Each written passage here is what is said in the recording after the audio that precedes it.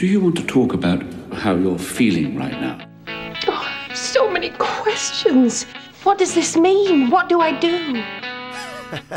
Go on! Tell them what you think! I liked it. I think your calculations may have been off. I think it's all right. I just have a lot of feelings. This pleases me. These are perfectly normal feelings. Do you even know what you sound like when you talk like that? Now, shall we begin? Ladies and gentlemen, welcome back to the full ensemble cast of the Real Feels Podcast. I am your host for this week's episode, Nathan Zimmerman. Oh, his velvety dulcet tones. I doth have the vapors. All He the way does from it's Phoenix, been too Arizona. long. With his presence from Lord have mercy. Arizona. From Balls Hot, Arizona. And joining me, as always, finally, we're back in the saddle again. Who else do we have? Oh, well, Drew's here, of course. Drewski. You've got Groundhound Jack. That's my skater name. Ooh. Because I get in there and I'm all like, gonna get you. But you mentioned is he Skater. feral? Is he feral? You mentioned Skater. This is Nathan's surfer pick. Well, yeah, that's Nice little ripper. Nice little I change. mean, you really, remix. you really did. Take liberties? No. You really did. Undiscovered country. This genre choice. Okay. I'm just saying that They were surfers. in the title. Let's skip that real quick. We'll get to that, ladies and gentlemen. Are we doing bean footage or for you frijoles? Well, guys, I mean, we got to let the folks know that we are the Real Feels Podcast. We review a movie every 2 weeks. Fortnightly. We've been out of practice, but more importantly, Jack and I, and I'm sure Cody shares in the sentiments, we want to thank Cody for coming on the last 2 episodes and discussing not only Shadowlands, but also Kiss Kiss Bang Bang. Sure. And yeah, a special shout out to Cody for holding it down. Great episodes. I loved them. But we're picking it back up, the original cast, and we are doing my surfer pick of 2005's Lords of Dogtown. Hit the bean footage, the frijoles, and refry them. Judgment Day, boys. Now get out there and surf, little grommet. Sleep all day, out all night.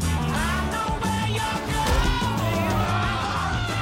Back to the boneyard for you, pal. We surf and we skate every day.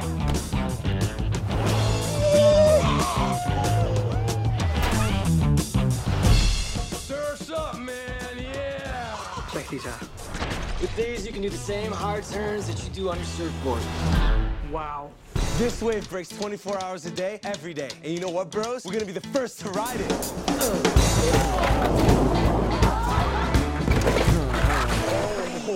I hear it's fine. Yeah, surfing like a wave, man. But nah, catch me. Hey. Skip is putting together a skate team. There are going to be hundreds of skaters from all over the country, and we need to shut them down. Oh, nice socks, man. Here's our entry fees. Now, where's our trophies? Oh,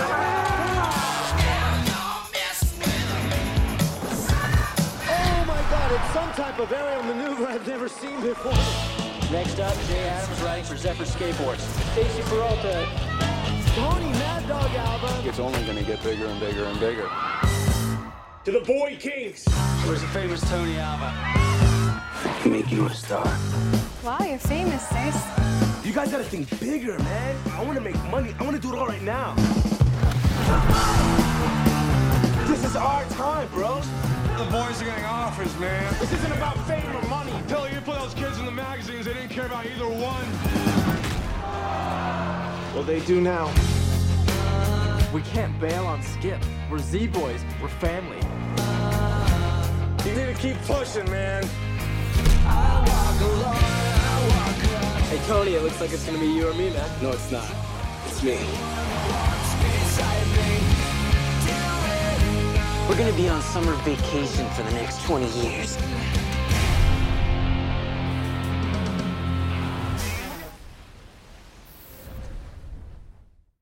You guys want a surfboard? Yeah. I'm just gonna go out and get wet, Dad.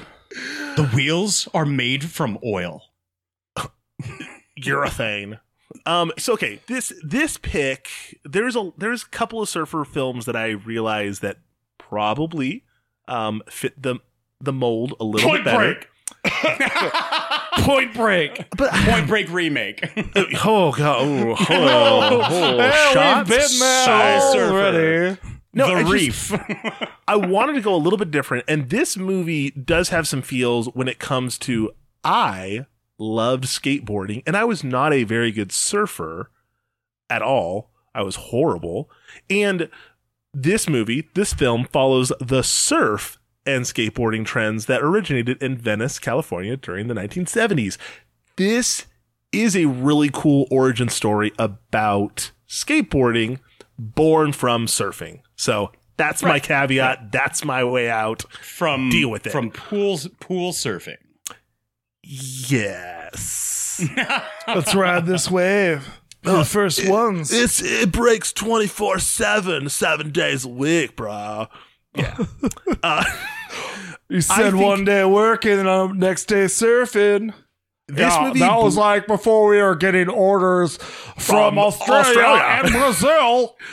Oh man, this cast, I hope you guys appreciated the robustness of this cast, because it's chock full. I could almost smell the patchouli oil coming through the screen from just all the cast that was selected for this. Well, Heath Ledger, but it took me a second to see past through Heath Ledger's teeth. Oh, the fake teeth. The fake teeth, to realize that it was Heath Ledger. And then I was like, oh, shit.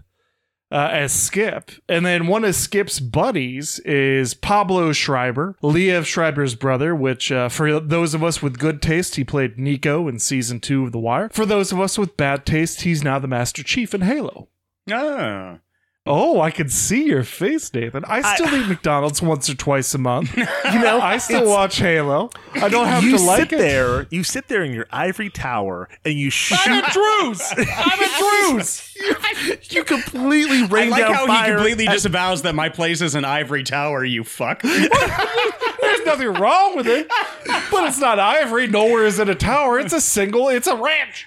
I'm just saying that some of us don't have the luxury to have banging cast in our shows, and that we have to step down. Sorry that The Wire is, holier than thou art. No, I'm just kidding. It is what it is. The Wire is the Old Testament, and then and that's what like today's evangelicals like. It's like, sword of Christ, and then like you've got The Wire season 2, and they're like, yeah, but like the forgiveness and turning the other cheek, and it's not so much with that. Yeah, it works. Yeah. Oh, but again, I like the other guy who was working at the shop, Eldon Henson, because I just recently watched him in Idle Hands, which I really enjoyed him in Idle Hands. I've seen that movie once. So and it's when Idle Hands came out. I also watched it What, once. like 2003? He's into 2006? No, 1999 is when it came out. Butterfly Effect. He's Butterfly Effect, Daredevil. Yes. Deja Vu. Let's not shout Butterfly Effect like you're throwing down the gauntlet. It's like Butterfly Effect has some Kutcher, good Amy stuff. Smart. Yeah, but it's like they're like, would you like a nice Swiss roll? And then they bring out the box of ho-hos, and you're like, technically that's a Swiss roll. He just said Amy Smart is a ho-ho. I digress. Jeremy Renner. This Johnny is what you come back to, Nathan. The fact that Johnny Knoxville is in, like, at first I was like, oh yeah, like he just has like a really small part, right? He's in like 10 scenes. He's in. Like, well, he's in about he's a little bit. He's of freaking pimping a quarter of the movie. Yeah, for half a second though, I thought it was Brad Pitt. I thought it was Brad Pitt for half a second. Then I remembered, oh, that's right, Johnny Knoxville is in the movie. But yeah, like him just going like, oh yeah, man, you're selling these boards. He's selling these boards. You're doing this, the magazine cover. Where's your cut? Oh, how much are these glasses worth? More than your car. I don't have a car. Exactly. Well, the thing about Johnny Knoxville is like, yeah, they got the jackass person that was, for 2005, that was really in that time point. But Johnny Knoxville notoriously doesn't skate and is a terrible skater. And so I was surprised that they didn't have like one of the other, semi-famous skater boys from Jackass on there. I'm glad they don't, because I love Johnny Knoxville and I'm happy seeing him crop up in any little bit part. I don't know if like Bam Margera would have been. He was screen he was still captivating. too busy torturing Uncle Vito in 2005. And when his substance abuse problem was like, that's cute. Who exactly was Johnny Knoxville supposed to be portraying? So he is the heir. Nathan, do you want to take it? No. Go for it. Because I mean, like, this is my first viewing of it, and I've never seen it before. And I actually learned the name on my honeymoon in Maui. Oh. He is the heir to a sugar empire from Maui or the Hawaiian Islands, but they're called like the Schmeckles or the Shekels. Okay. And then his mother married like a famous actor. Who was the red from Frankly, My Dear, I Don't Give a Damn. Oh, Scarlett O'Hara. No, that's the woman. But the guy. Oh, the red. But anyway, good question. Some famous actor married into the family, and he ended up inheriting $50 million by the time he was 19, and then died under mysterious circumstances at the age of 27 in Hawaii. Oh. Okay, so he obviously didn't live past. He lived hard and he burned out like a Roman candle. He had his pop, and then it fizzled. Well, like when he was trying to get Avila to like come onto the trip, he's like, "We're going to where did you say? We're going to Florida. We're going to Maui or something." And he's like, "Come on." He's like, "No, they're doing surgery on my eye on Thursday. Listen to me."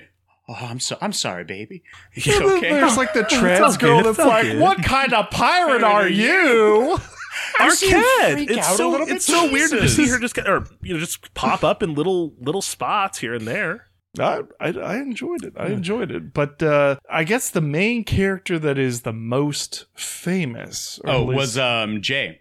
Yeah, The character of Jay. Emily Hirsch. And Emil Hirsch. Emil Hirsch, yeah. Emilio. But the guy who played Stacy Peralta, like, I swear to God, he was in what was the that's the best thing about high school girls. They just get Matthew get older. McConaughey? No. I thought he was in that movie. Just like the blonde hair and that like the boyish face on him. He wasn't, but that's an aside. But you get so many little cameos, like Mitch Hedberg, just as the guy that delivers It's your thing. It's made out of oil. I thought that was great. I loved just seeing Tony Hawk as the astronaut. I thought that was funny skate. when he's like, "Oh, yeah, space shoes." That was really great because I mean, at the very end, you get that like, oh, this is where they went and this is what happened now, because later on it was Avila, right, who created like a skating little empire along with or Jay as well. After he came out of prison, separate, but after he got out of prison, but it had like but one of the people that joined him was a young 14-year-old. Stacy didn't go to prison. Stacy also no, not Stacy. Jay, the character of Jay, went to prison. But I don't think Jay had like the skating empire. I think that's sort of that's the one Avila, that Avila did. Yeah. But Jay, I think. Oh no, he's credited for starting. Yeah, because he's the one that got into the gang activity, yeah. and he's sort of like he took. Okay, so then it was Avila who had like the 14-year-old Tony Hawk in the 70s. He took the quick and easy money. No, Peralta that was the Jeremy Renner. Peralta was the one that that signed up Tony Hawk and like super young. Yeah. Him and Avila were like they actually made money. Yes, lots of money. Jay, I don't think. Oh, but then did. So Peralta's character was Stacy. Correct. Stacy Peralta. Okay. Stacy Peralta. See, again, it was hard to like keep track of characters. And the last horse crosses the finish line, folks. No, it got easier on the second watch.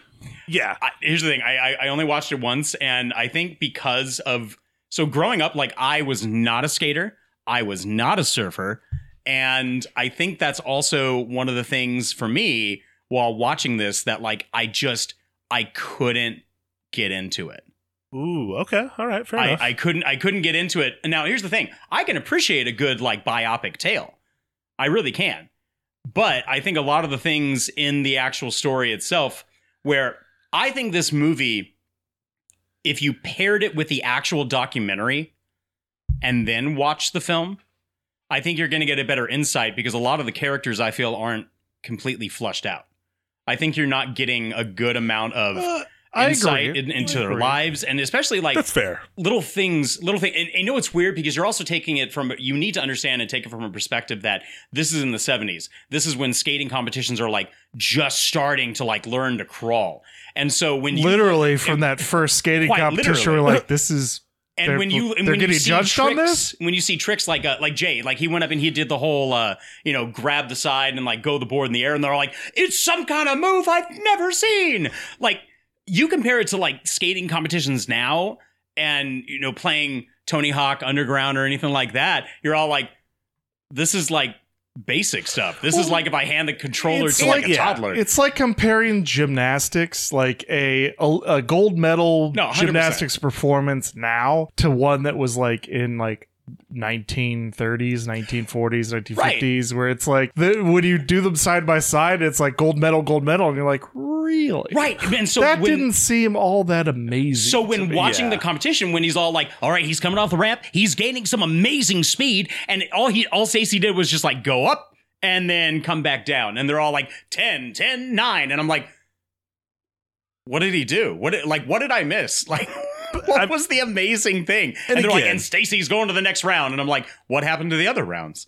Like, where's this happening here? But when you're the pioneer of something, everything that you do and I think that's what you need to understand going into it. Yeah, I think that's what you need to understand going into it, because and again, a lot of it might just be my whole like I wasn't a skater. Like, I had a skateboard. I went out and I paid money for a skateboard. I was never good at it. I enjoyed lying on my stomach on my skateboard and going down my driveway, but that only lasted for so long. I can attest to this. That documentary does not have Rebecca De Mornay, and I had to look that up. Oh my gosh, she's always been fire. In my opinion, she's always been so attractive. Ever since Three Musketeers with Chris O'Donnell and Keith Sutherland. Like, that's what my wife said. I went back to Risky Business. The Cradle is where I remember her from. All of them. Which I believe you see quite a bit of Rebecca De Mornay in the old Risky Business. Hats off to that one. She reminded me a lot of like one of my friend's moms growing up, who was good on your friend. Well, Drew and it's not to like discredit anything like about her or anything like that, but like her kind of like mentality and like her free spirit, it immediately just popped in my head, and I was like, oh my God, it's so-and-so. And especially even like, I hang out around the house all the time, or I'll hang with my friends, or maybe there's a little partying, and do you work? No, not really. Like it Girl, you don't it need struck to. a chord with me. Well, but like it struck a chord with me, like watching this woman, and I'm all like, whoa. That's almost like a flashback to high school. Just you and walking college, is working. Like knowing my friend's mom, and it I don't know. It was a little unsettling, and I didn't really like that. Oh man, it was weird. It was hard to watch. Even the friends got into it at the end. It's like, can I have your house when you die? And he's like, if your mom shows me her tits. Isn't that great? But it was so weird. Like they're going out to lunch and she couldn't pay, and and then the rich kid, Skip, who had to pass over his credit card. Sid, not Sid, Sid or Skip? No, Sid. God, it was just weird. It was weird kind of watching her character. It was very different from what I've seen her in a lot of things. So as Cody put during the Shadowlands episode, or maybe it was Kiss Kiss Bang Bang, but I studiously avoided this movie. Oh. And the reasoning behind it is, in my middle school, and it was a time and a place that is just unique to itself, but there was a big fucking thing about posers. Ooh, and I've touched on this before, where like, you can't wear the t-shirts, you can't wear the clothes, you can't wear the Vans or the skater shoes unless like you're out there You know, you got the skinned elbows and the skinned knees, and like you're behind like the fucking Kroger doing your fucking tricks and shit. Yeah, so for the people yes, I agree. Like, yeah, for the people who went shoe shopping with their mom and made the mistake of going, I'd like to get these Vans shoes, please, and then getting torn apart. For me, I was in the 6th grade and I was taller than most of the 8th graders, so the 8th graders picked on me and bullied me in the 6th grade. And one of those instances was I came to school wearing a Nirvana t-shirt, wearing Vans, and I wasn't a skater. I was a poser. So I went back to wearing my normal fucking t-shirts and my normal fucking shoes. And since then, I always had like a little bit of like hatred of skaters. That's fair enough. Especially like the real grungy ones. And so when this movie came out, and you get that paragraph, it's like, surfers and skaters in and that was all I had to hear. I was like, nope, I'll watch something else. I'll watch Undiscovered Country for the 50th time. So going in this movie, I was prepared to hate it. But I actually enjoyed it. It had a good, strong beginning as far as an intro, and the soundtrack is amazing. I enjoyed the soundtrack. Really and good. One of my favorite songs, Pink Floyd's "Wish You Were Here," was constantly sort of played during some of the other scenes. Jimi Hendrix opens it up, for Christ's sake. Mm-hmm. One of my favorite scenes is when Skip is sort of like getting back on his feet, and he's in the back at the end of the movie making a surfboard, and that fucking "Wake Up, Maggie" Rod Stewart song comes on. Like, and I think that's attributed to a lot with Mark Mothersbaugh, who's the composer who did the music for that movie. He also did the Royal Tenenbaums, and the movie he did right before Lords of Dogtown was one of my all-time favorites, The Life Aquatic with Steve Zissou, which is also an amazing fucking soundtrack. Super good. So the beginning was great. The ending, I think, out of a lot of the movies that we've done, this is one of like the top 10 where they nailed the landing. The only part I've got issue with is the middle, because unless you watch it several times, the first time through, a lot of it's like you're still getting to know the names, and like Johnny fucking Knoxville walks in, and they're pulling these skaters away from the shop. It gets a little confusing at times, but it could have had a little bit more detail to that middle part. But overall, I didn't mind the second watch through I did today while working. The best thing that I found when watching this film, and again, just for this kind of this episode, is there's so many times in it that I now can put my kind of like my work hat on and look at Skip and be like, oh my gosh, you don't recognize like the talent that you have, and you're just riding it kind of till the wheels come off. And when the guys he's explaining they're getting deals out there, man, like, they're talking to people, and Pablo says, so cut them in on some of the profits. It's just such a blatant, like, you have good employees and they're going to get poached by other rival companies unless you actually step up and pay them. And there's so many people that, just, I think, negate that and ride the talent until they finally do get that better offer, and then they're kind of left wishing and wondering, and just sad that like the whole Zephyr name gets kind of beat up because absolutely eclipsed by not only the talent, but then, hey Skip, we're gonna need need that surfboard.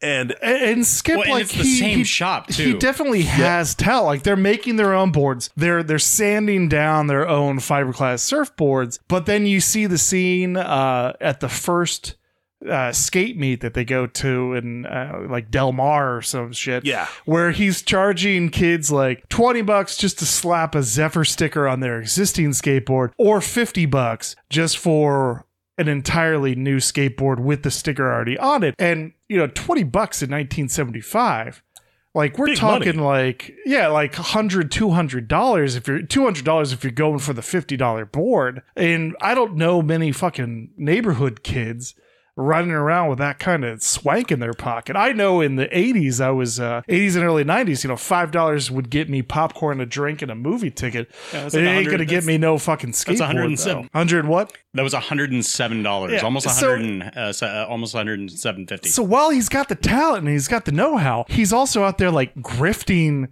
these kids. Not his team necessarily, but like just. Oh no, he gives them all shirts. Like he gives them all shirts. Yeah, and but again, Newports like and he gives them those shirts, like he's giving them the golden fucking like it's mithril, as hard as dragon scales, but as light as feathers, and it's like it's a fucking t-shirt. These kids are like, oh. Well, no, and I think that's the thing that he's was a banking kingly on because. Because for him, on second thought, let's not go to Zephyr. It's a silly place. So he is writing his talent and he is relying on it. He's also relying on his name. He's relying on the fact that these kids look to him like a god. Like, I mean, He called me bro. Right. At the point, like Stacy said, like he called me bro. He called me bro. So I mean, it's the fact that like they look to him, they look up to him. They want to be like him. They want to hang out with him. And that's the point where he said, like, they're wanting money. They're not doing it. Because if you have this, like, hippie surfer who really, you understand, like, he's doing it for the shop. He's doing it for the love of surfing. He's doing it now for the love of skateboarding. Well, not necessarily the love, but the lifestyle. Well, okay, but, like, the love of that lifestyle. Because even the guy, when he comes in and he says, like, the guy says you owe him like $580 for resin for last time, and he's like, "Oh, we gotta make some money so that check clears." Get the checkbook. But he's not a good businessman. Like the phone is ringing off the hook, and he picks it up, and he's like, "Just give up already." No, like, and that's the thing because for him, he wants to continue the lifestyle. He doesn't want to deal with like ultimate responsibility. He wants to have fun. He wants to surf. He wants to drink. He wants to smoke. And again, he wants this younger generation to like come to the fold and like be under him, carry him still. Carry that idealistic view that he thinks they have of him, which kind of gives him that high. And when these kids start to walk away and realize that they do not need him anymore, that's when he realizes, like, well, fuck, I'm really not as talented as I am anymore.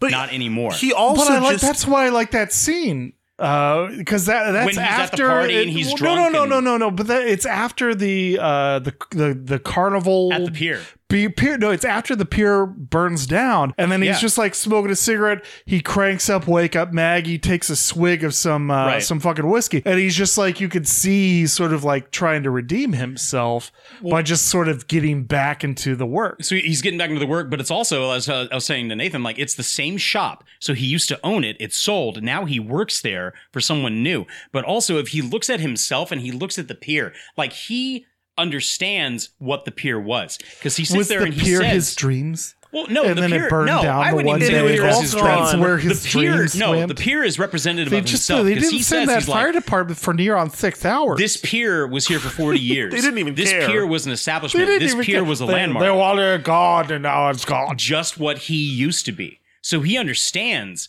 why the pier like meant so much to him, and he's like, I don't even know why I come out here anymore. Because he realizes like no one comes to him. See, when he's talking about the pier burning down and they didn't send the fire department for 6 hours, I was just thinking of Gangs in New York where there's like, is there anything to loot in there? Nah, fuck it, let it burn. Well, I mean, that's the same thing. Maybe the other place will go up and that'll have loot in it, and we'll get that house. But think of the fact that he says like no one came for 6 hours to like put out the pier. It's almost self-reflective of him because he's talking to Jay. He's not talking to anybody else. He's talking to Jay about it. So they let the pier burn and they just let it go. Same thing for when like the boys abandoned him. Like no one came back to check on Sid. No one came back to see if he was okay. No one came back to see if like their old mentor and the person who even got them into this was fine because they left him high and dry and he's drunk and depressed and losing everything. But no one came back. He also left them with like because he started to see them walk away, and at that point he's like, well, betrayal, which is crazy because like it took them finally realizing that like, hey, I have a talent and I'm going to make money at this talent because you're not going to be the one that takes care of me. And they go down those very like separate roads, which leads to that like the ending that you're talking about. I do really love that, how each one picks this like very distinct lane where you have Tony, who goes the like rock star, route. You have It looks like a stock car. Stacy looked like a stock. Like, hey, I got a Mexican in my pool finally. You have Jay, who goes to like drugs and rock and roll with like no money, and he's skating for people And that like gang. Well, he's skating for the pure love of skating. But like when it's not about money. It wasn't about fame. It was about cokeheads. It was about getting the grind. Cokeheads. For him, it was about getting the grind and actually like loving it, because he's seeing both of his friends leave the skating for not loving it anymore. They're doing it either for money or they're doing it for like publicity. Did you guys recognize Jeremy Renner?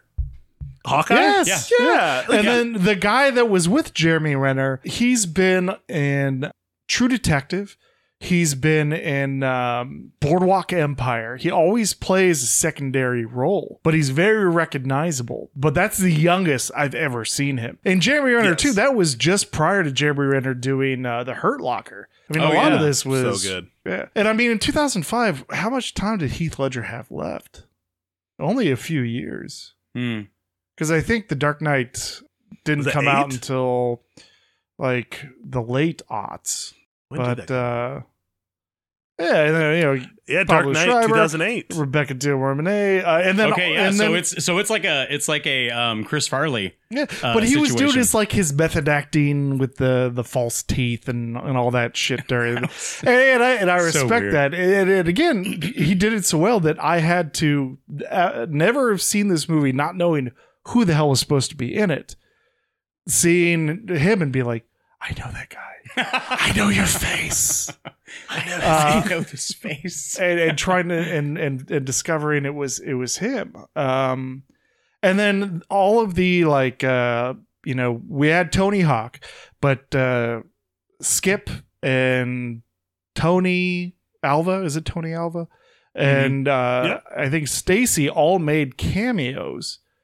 Stacy is like a big filmmaker now, and he did actually some of the stunts while they were skateboarding in 2005 as like a 40-some-year-old, pushing 50 man. For him to be just like the TV director when he was like, all right, like, so this is what we're going to do. It just in the film, you're like, it kind of reminds you that like films that are made like this do take into account like, hey, we want to be as authentic as we can. We want the real people, if we can get them to be in this, to give that life behind it, and not just set pieces, costuming. Yeah. The same lady who did 13 did the costuming for this movie. There you go. But I mean, this movie had heart.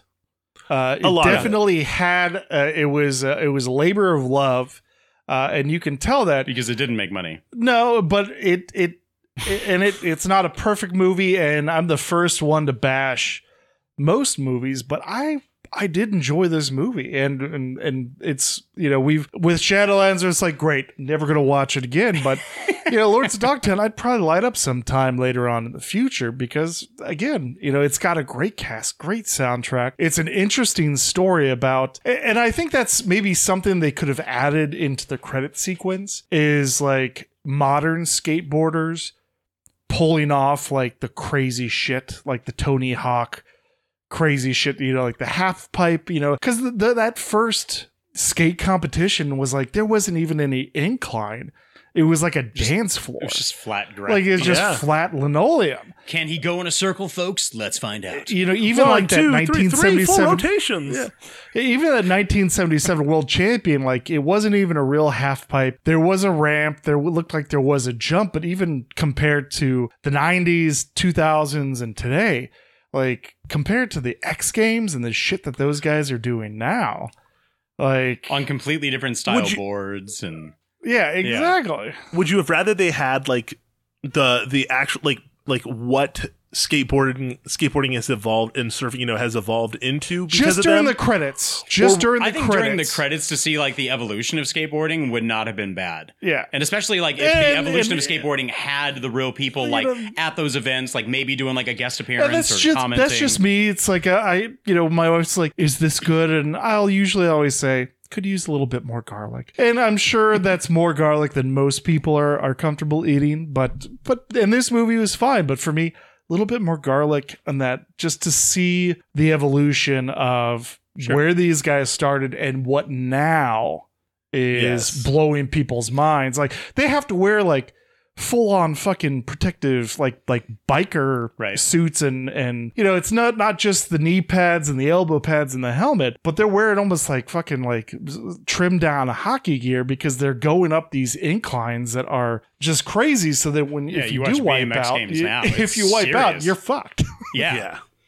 It's a fun movie. I do appreciate for what it is and what it brings to the table.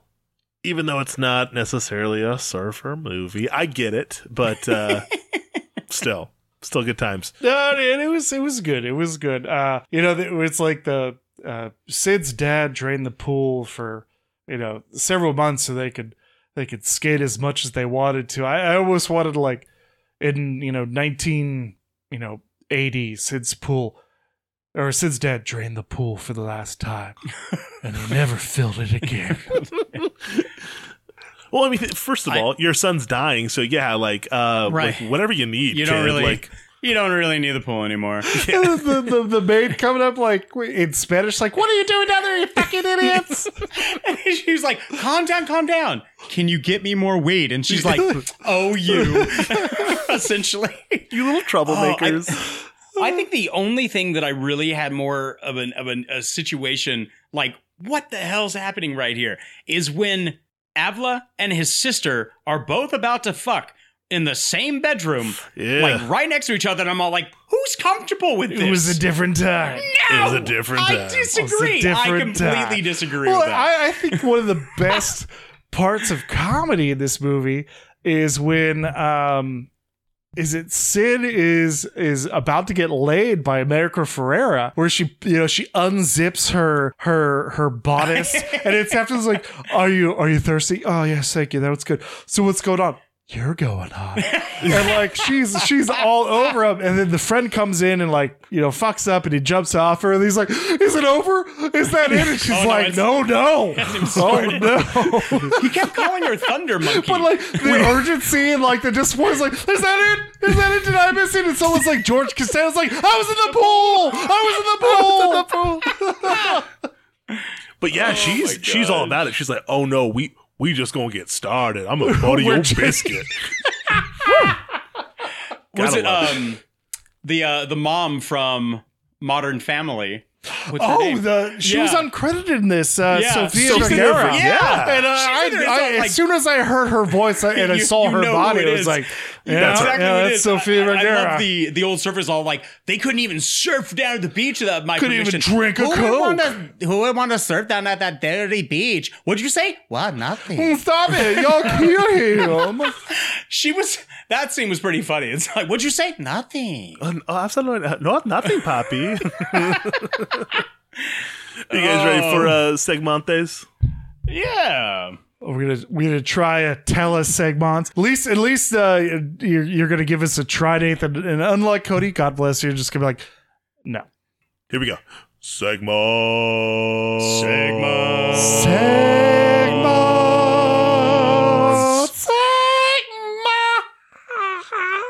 Wow. And no. Segment.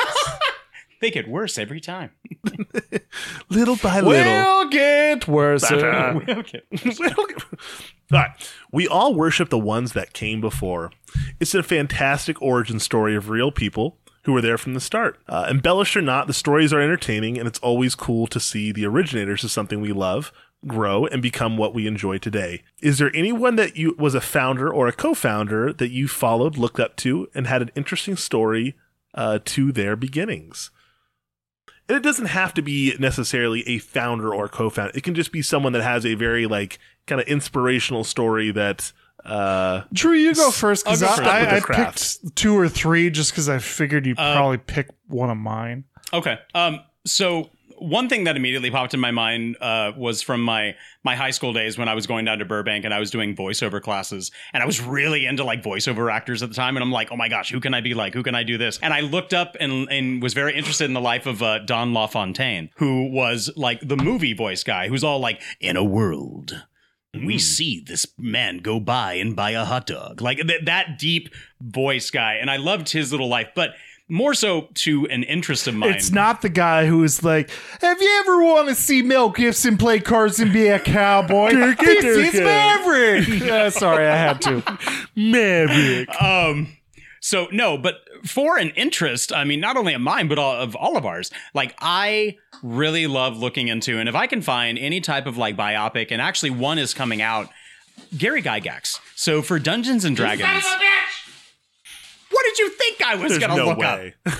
It was either that or Gene Roddenberry. Well, that's why I have backups. That's why you have backups. So there's I love the history of Gary Gygax, but more importantly, it's also kind of the disappointing for the history of Gary Gygax, more so in the later years after he died, where, I mean, you have places like Lake Geneva, which is his home, and the place of GaryCon, and they barely were like recognizing Gygax and giving him credit for a lot of the impact of what he was doing. But thankfully, recently, they start recognizing him and giving him a lot of credit. There's a documentary coming out called Gary's Basement. Wednesdays with Gary? No, it's called Gary's Basement. Oh. And so it's a full-fledged documentary that's going to go into like, you know, the history of, you know, wargaming and table gaming, how obviously D&D and TSR came about. And there's quite a few out there that go into the background of Dungeons and Dragons and TSR and everything that was for it. I mean, there's little interviews where, you know, Gary Gygax is on the news and he's like, they're talking about the, you know, the 80s and the Satanic Panic. And he's all like, there's no bad press.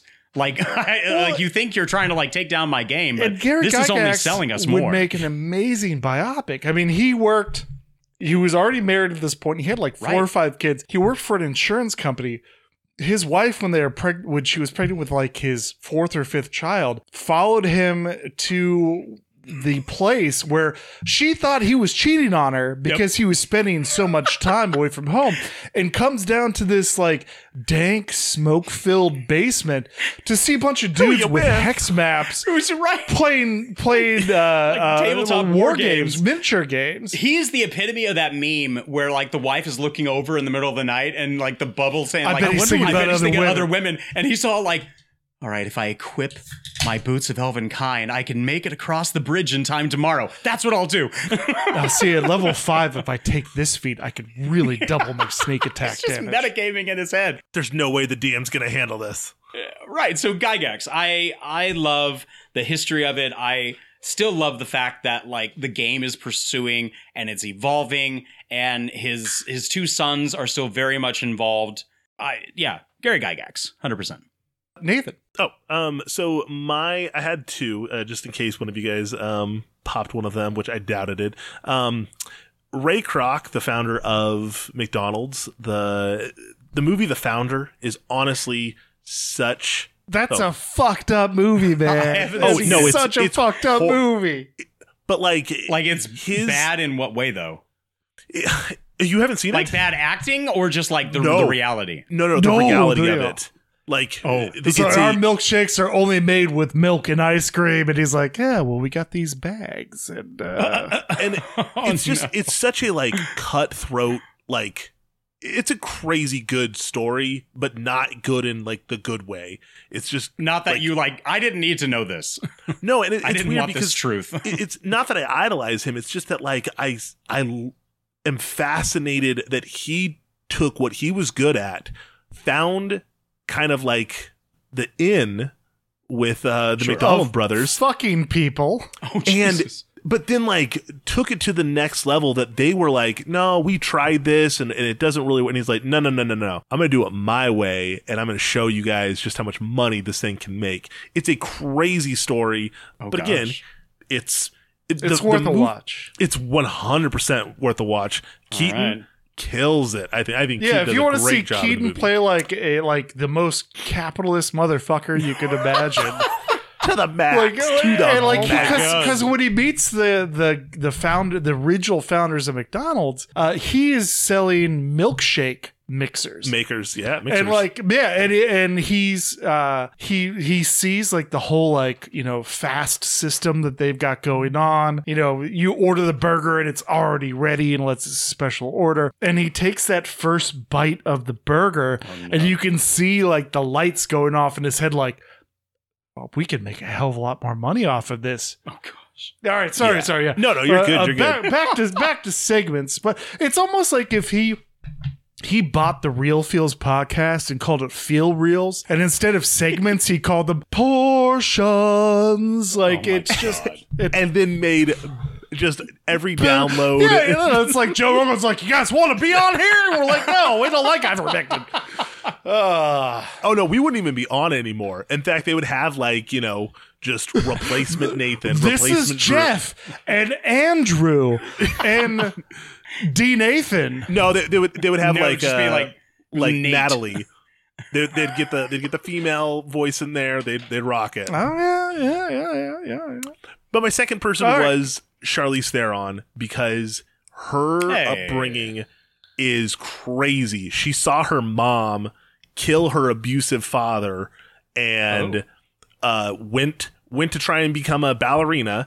Her knees shot out, so boom, there went that dream. And she was at a bank and she was like flipping out on like the teller, and an agent was behind her and was like, I want to represent you. I think you would be an amazing actress. And the way you berated that woman. She told Oprah, she was like, if I wasn't in the bank that day, I don't think I ever would have been a movie star. Like, it was just that one little moment that changed everything. So her story is just pretty crazy, and she built herself quite a little empire. So CT, love you. So Gary Gygax was my number one. My number two was Gene Roddenberry. And just the story of Star Trek and, how it came to be. He kept on trying to pitch to the networks this like Hawaiian boat thing. And then he was like, no, now it's going to be an airship and it's going to be like around the world in 80 days. But no, now it's going to be in space. So they let it up off the ground. Gets canceled after 2 seasons. He did the animated series, but he always stuck to his guns that like, Star Trek, like this could be an empire. And today it is an empire. You've got the original series, the animated series, Next Generation, DS9, Enterprise, Voyager, Discovery. And Nathan, I really think like the gateway drug for you is the Undiscovered Worlds, Strange New Worlds. The Strange New Worlds that just came out. New Worlds. Yeah, it's Christopher Pike and Spock and Uhura before like Chekhov and Sulu and James T. Kirk. Because Pike was in command of the Enterprise before Kirk takes over. Yeah. And you've got the original series movies, you've got the next gen movies, you've got the reboot movies. There's another movie coming on. He's right. Star Trek is its own empire at this point. 100%. Oh, yeah. And he never gave up on that and was like, this can work, this can be something. And it's funny because I saw a news article how they were talking on Fox News about how Star Trek had become too woke because they had Stacey Abrams, the governor candidate from Georgia, that is credited with registering enough black voters to turn Georgia blue in 2020. That Star Trek just got too woke, and there's trans people in Star Trek Discovery. But if you go back and look at Next Generation, and you go back to look at any of their series, like original series, they were talking about these things all along. I mean, the first interracial kiss on TV was Uhura, right? Lucille Ball. Without Lucille Ball, you would not have Star Trek. Martin Luther King went to Nichelle Nichols, Nichelle Nichols was like, I don't think I can do Star Trek, and like Martin Luther King was like, no, you need to do this, girl. You doing it? Like you don't understand how important this is, like to the black community, and it is. That's wild. It was. Yeah, there are stupid episodes out there, but man, there's some great messages and some great parables in a lot of these episodes that are reflective upon the society in which we lived, in the 60s, in the 80s, 90s, up until today. So Nathan, please watch Strange New Worlds. I think you would really like it. It's a little jazzed up. It's a little quicker, quicker place. Little pow pow. These are set to rapid there fire. There are things that are referenced for Discovery in Strange New Worlds, but it's not like you have to go back and watch Discovery to understand. Yeah. Fair enough. The third one, and I'll just touch briefly, was going to be Trey Parker and Matt Stone, the founders of South Park. Like their little story about how they, the movie that they did when they were in college, and then they did just a joke off that was supposed to be like an email little movie of Santa Claus and was it Brian Boitano skating. Turned into a series that is still going on today. They're in their 25th season. And they're quite more respected now from their days doing Orgasmo. But when was it Kyle's Mom is a Big Fat Bitch was nominated for an Academy Award, the song, and they went to the Academy Awards in dresses tripping on acid, and I just respect the hell out of that. Anybody who's able to go through that kind of stress, you got my love. That's amazing. So if I could chime in just real quick on like another one, just because it popped in my head, and I have seen more interviews and background information, but I don't mean to sound queer or nothing, but I think Unicorns is pretty fucking sweet. Sorry, that was from Orgasmo. If you haven't seen it, watch that. Watch Basketball. Take it all in. So good. But Hayao Miyazaki for Studio Ghibli. There is there's a fantastic documentary called the Kingdom of Imagination, and it's on HBO Max. It's like a good 3-hour documentary on Miyazaki. And it's so brilliant because and he has more like comebacks than Cher, like saying, I'm going to retire, but I'm coming back for another movie. I'm going to retire. You know what? One of the first movies that they did before they were known as Studio Ghibli, The Last Unicorn. They did the animation in that. He's such a cool guy. I respect the hell out of him as well. Huh. All right. Next segment, Ditch Digger. It's enduring yet so typical of a parent to want nothing but their best for their kid. In turn, Tony shows us that he wants to make more money and more out of his life, and when he's afraid that it's all over, he becomes what he thinks his father feared most. What was the occupation that your parents feared or warned you about doing? Was it easy to say, yeah, I'm not doing that? Or did you struggle with taking that path? For me, both my parents were teachers, and from the get-go, they were so sick of the politics of teaching that they were like, Nathan, don't be a teacher. You would make a great teacher, but don't do it because teaching sucks. And yeah, it was no joke. And it was a little bit hard for me because I found it appealing, but seeing how much work teachers have to do on off hours, nice that they have the summer. True. Nice that you guys have the summer, but that is way too much crap to deal with. My hat is off to every teacher, including you, Drew.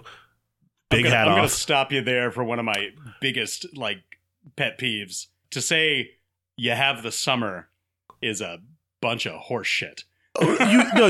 Because half of the teachers don't even have the summer because they have summer school. It's spring break and Christmas break and fall break holidays. Yeah, but I mean, most teachers during the summer we don't have work, we have no income. So and then all of summer is for a lot of teachers is. We'll powder you up and put you on the corner. No, but I mean, you're gonna earn money for daddy. It's prepping for the next year. I mean, thank God I have summer school this summer. Thank God. But get on that skateboard, show me what that Drew. elf do. Jesus, I'll fall flat on my face. So yeah, teaching was the job that my parents warned me time and time again. Do not become a teacher. So not time and time again, they told me not to do it. But I think a lot of things was very much wise advice from my parents to say don't have your heart set on this because it's extremely hard to break into. And they said, don't be a professional DM, Drew. And he's like, are you kidding me? Watch me. You'll never be Matt Mercer.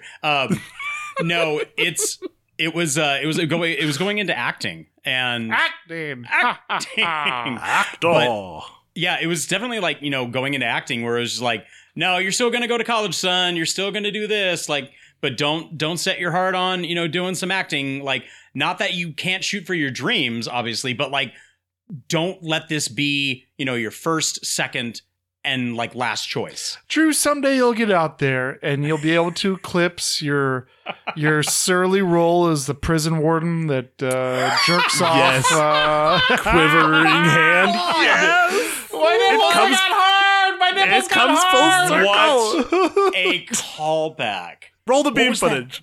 Roll the beam footage. What episode? It's up here. It lives rent free. I may not know my flowers, but I know a dirty bitch when I see one.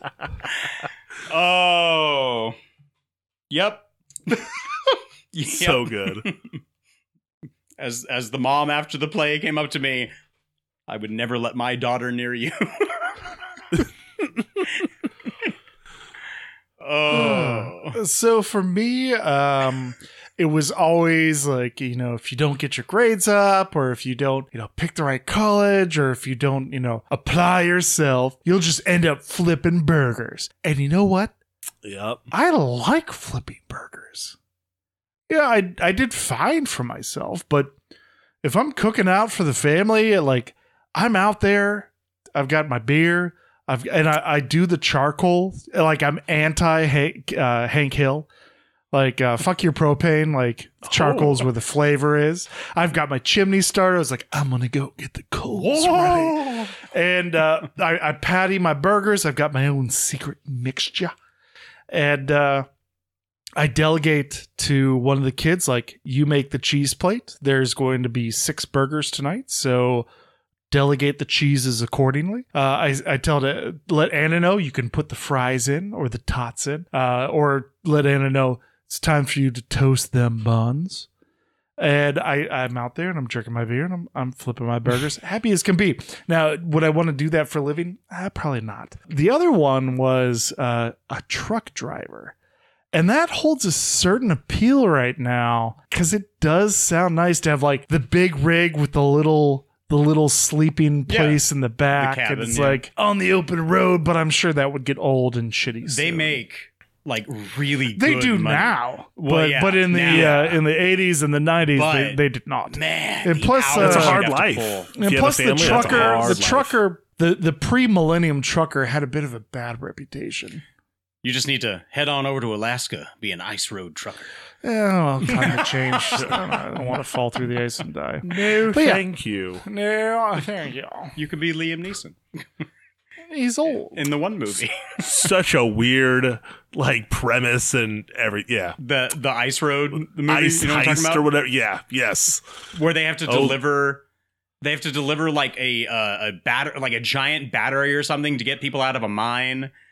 But then it's like they want it to fail, and because then come on. And meanwhile, like Blofeld is using like the heat beam to melt the ice road, and they're like, "How are we gonna do this?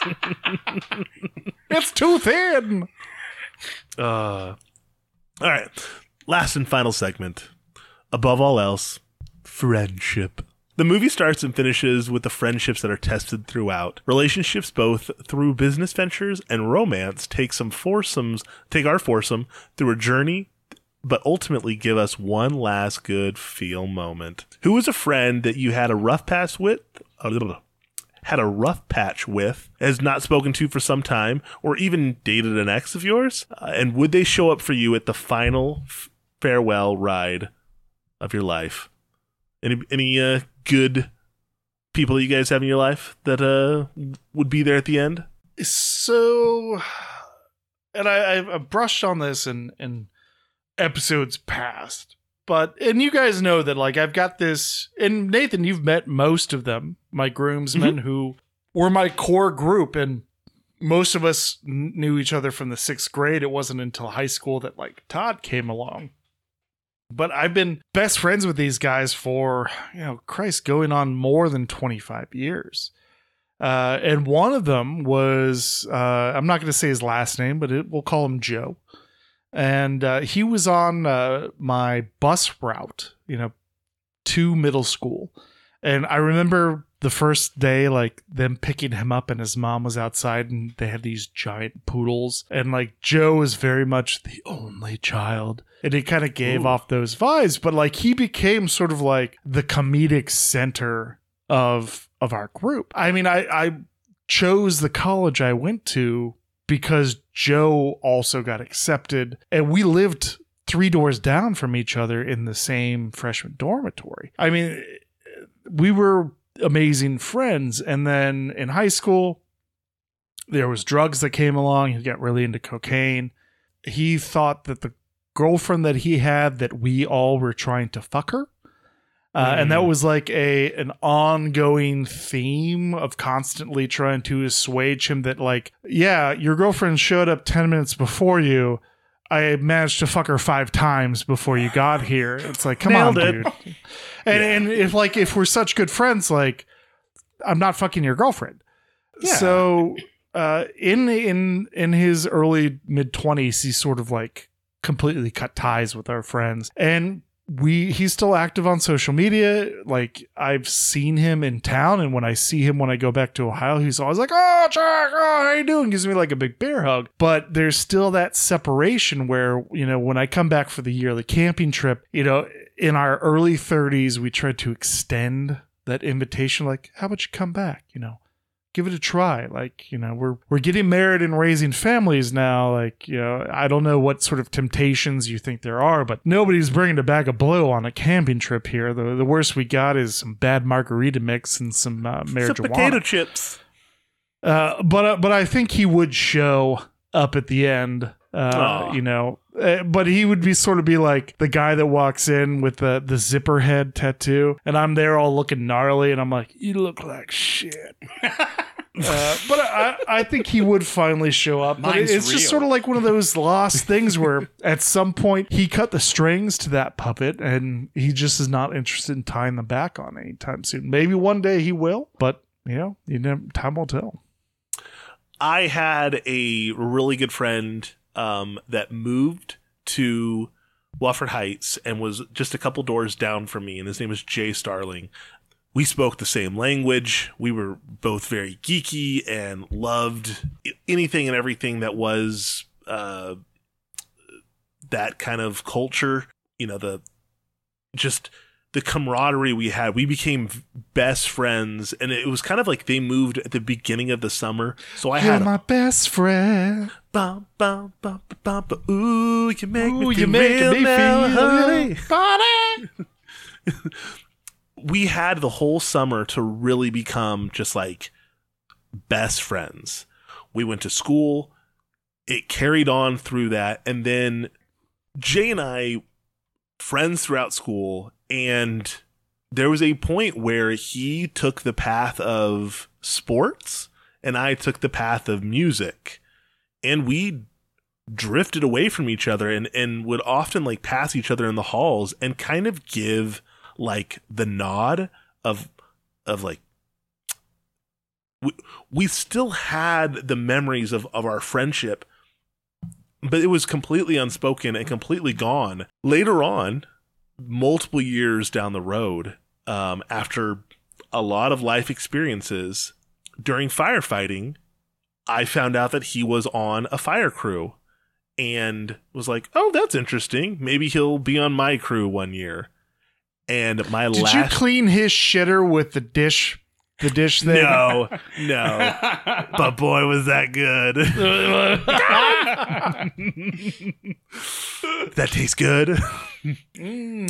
So, but Jay then came onto our crew for a season, and it was just kind of like that farewell to our journey. I don't ever think that I'll see him, on the ship to the lands where the elves disappear. Like we're not going to be there together, but we did have our moment of Mount Doom, and we threw the ring into the fire. It was a great time. I'll carry you. Ba ba ba ba ba ba ba ba ba. So that was a time, and it was good, and I'll forever miss you, Jay. Jay, there's room for you. We saved the mountain, Nathan, but not for me. We should have enough for what? For the journey home, Jay.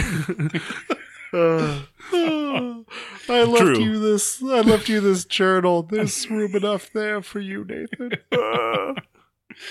I would love to. Rosie cotton ribbons in her hair. So for me, it's my friend Michael, and I've known him for the last 35 years. And you are how old? I am 36. Okay. Okay.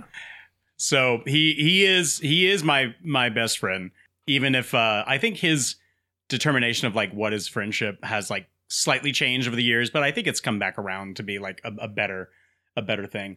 But even for someone where, and I saw him not too long ago, we had like a hangout night with all of our like high school and college friends, and I was going to be late, and this was actually back in March, so I was going to be late, and he thought I wasn't coming, and I went up to the door, and I always knock my usual way, so I knocked just that.